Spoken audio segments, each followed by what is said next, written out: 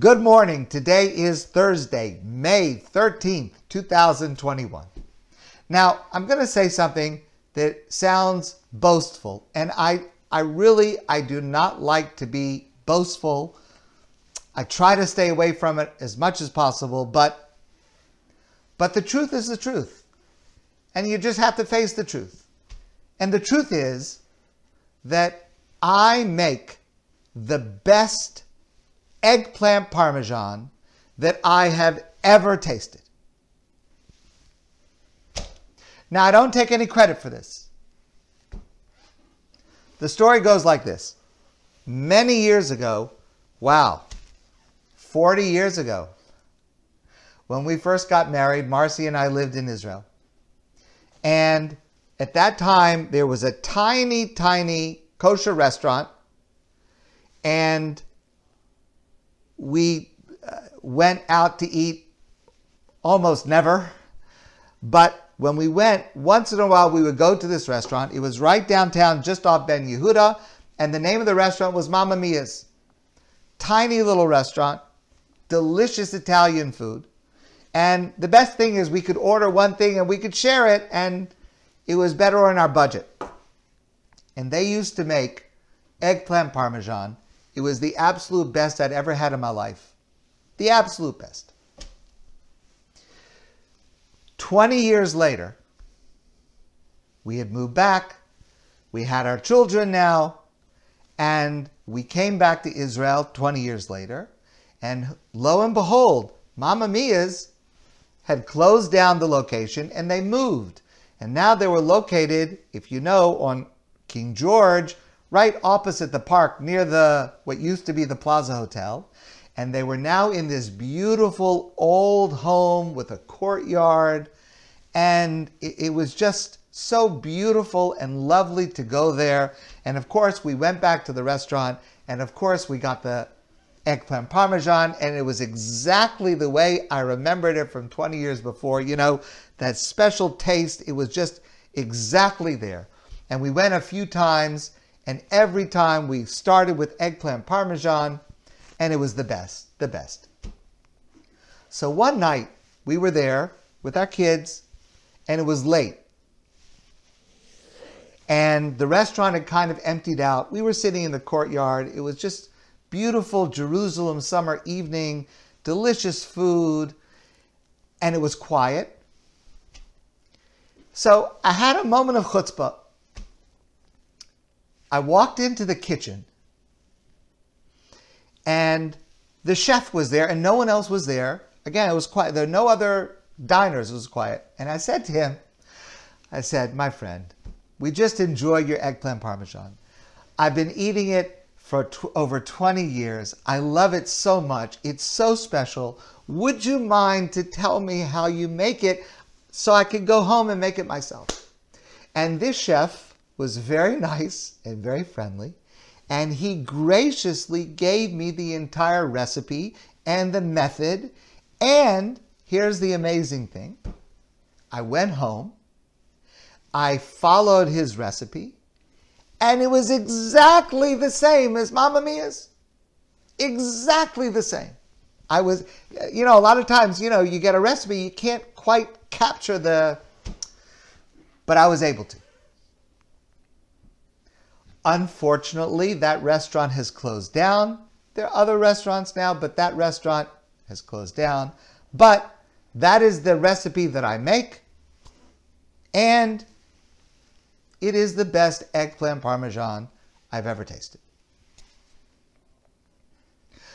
I don't ask you to take my word for it. Almost exactly a year ago, in May 2020, Marcy and I did a cooking demonstration of this recipe of eggplant Parmesan, and it's on YouTube. So if you go back to the YouTubes, or you can see it on the Shul webpage, if you scroll down, May 2020, you'll see the video. You can watch it. And if you want the full recipe, if you send me an email, I'll be happy to send it to you. And you can judge for yourself. Now, the reason I mention this is because this Sunday night is Shavuos. Shavuos is the Yom Tov, the holiday that we celebrate when the Jewish people gathered around Mount Sinai, and God revealed himself and God revealed his Torah to us, the Jewish people. Arguably the most important single event in all of Jewish history.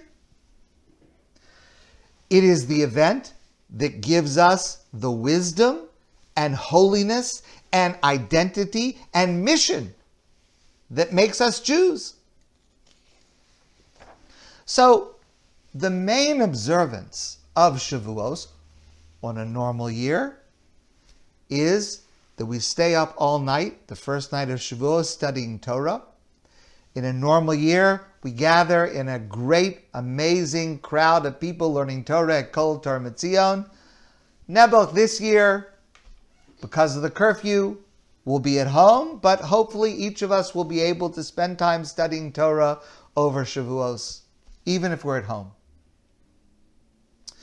On Monday morning, first day of Shavuos, in Shul, or even if we're home, we read the Aseret HaDibros, the Ten Commandments. That's the anniversary of the date that was given to us. On the second day of Shavuos, Tuesday, we read the book of Ruth. We say Yizkar. Okay, those are some of the practices of Yom Tov, of Shavuos. But the most widespread custom of Shavuos, and the most delicious custom, is the custom to eat dairy foods on Shavuos. Like cheesecake, or blintzes, or ice cream, or eggplant Parmesan. And that's why I urge you to try my recipe in honor of Shavuos. But the question is, why? Why do we have dairy foods on Shavuos? What is the connection between receiving the Torah at Mount Sinai and eating dairy foods? So there's one answer that's given. It's quite popular, but I have to tell you the answer is a little bit weak in substance. And the answer goes like this.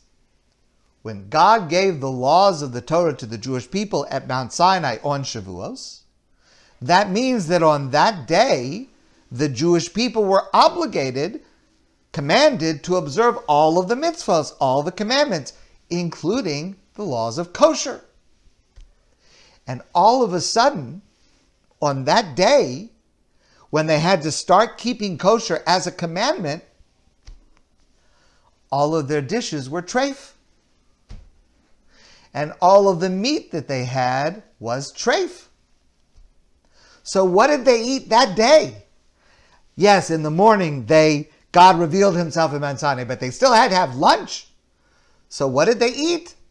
Well, the easiest and quickest meal to prepare, to make from scratch, is a dairy meal. So since they had a dairy meal on that day, we have a dairy meal on Shavuos. Okay. Maybe. But there's a much better answer, and it's a much deeper answer. And it goes like this. In Shir HaShirim, the Song of Songs, written by Shlomo HaMelech, King Solomon, Shir HaShirim is a poetic love song that describes the relationship between God and the Jewish people through history, and describes the event of the Jewish people at Mount Sinai as the marriage, the intimate union between God and the Jewish people. And in that work, the Torah that we received on Shavuos at Mount Sinai, the Torah is described in a metaphoric term as devash v'chalav, honey and milk. The Torah is described in this way because it is sweet like honey and nourishing like milk. So since we celebrate the Torah on Shavuos, and the Torah in Shir HaShirim is described with these terms, dvash v'chalav, to celebrate how sweet and nourishing the Torah is, we eat those foods. We eat dairy, sweet foods on Shavuos.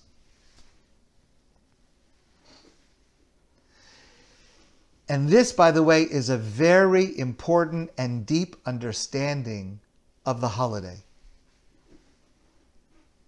Because the truth of it is, many of us look at God's commandments, especially if we're not so interested in observing them, as intrusive, burdensome. Why do I have to do this? Why can't I do that? Why does God care if I do this or I don't do that? Why are there so many requirements, so many obligations? Just leave me alone and let me just be a good person. Why do I have to be burdened with so many mitzvos? Many people say. On an intellectual level, I understand that response. But the truth is, every single Jewish practice, every single opportunity to do a mitzvah, and opportunity to avoid the opposite, is milk and honey. It is sweet and nourishing to enjoy. It makes our life more beautiful and more delicious. On Shavuos, it's not just the content of the Torah and the list of mitzvos that we received, that we celebrate, but the way in which observing the mitzvos and keeping the Torah sweetens us and nourishes us and brings us closer to God. I promise you, my eggplant Parmesan will help. So try it and let me know what you think. But meanwhile, this Shavuos, let's allow ourselves to feel not only receiving the Torah, but loving the Torah, being sweetened by the Torah, and being nourished by the Torah. My friends, I want to wish you a great day. I look forward to seeing all of you soon in person.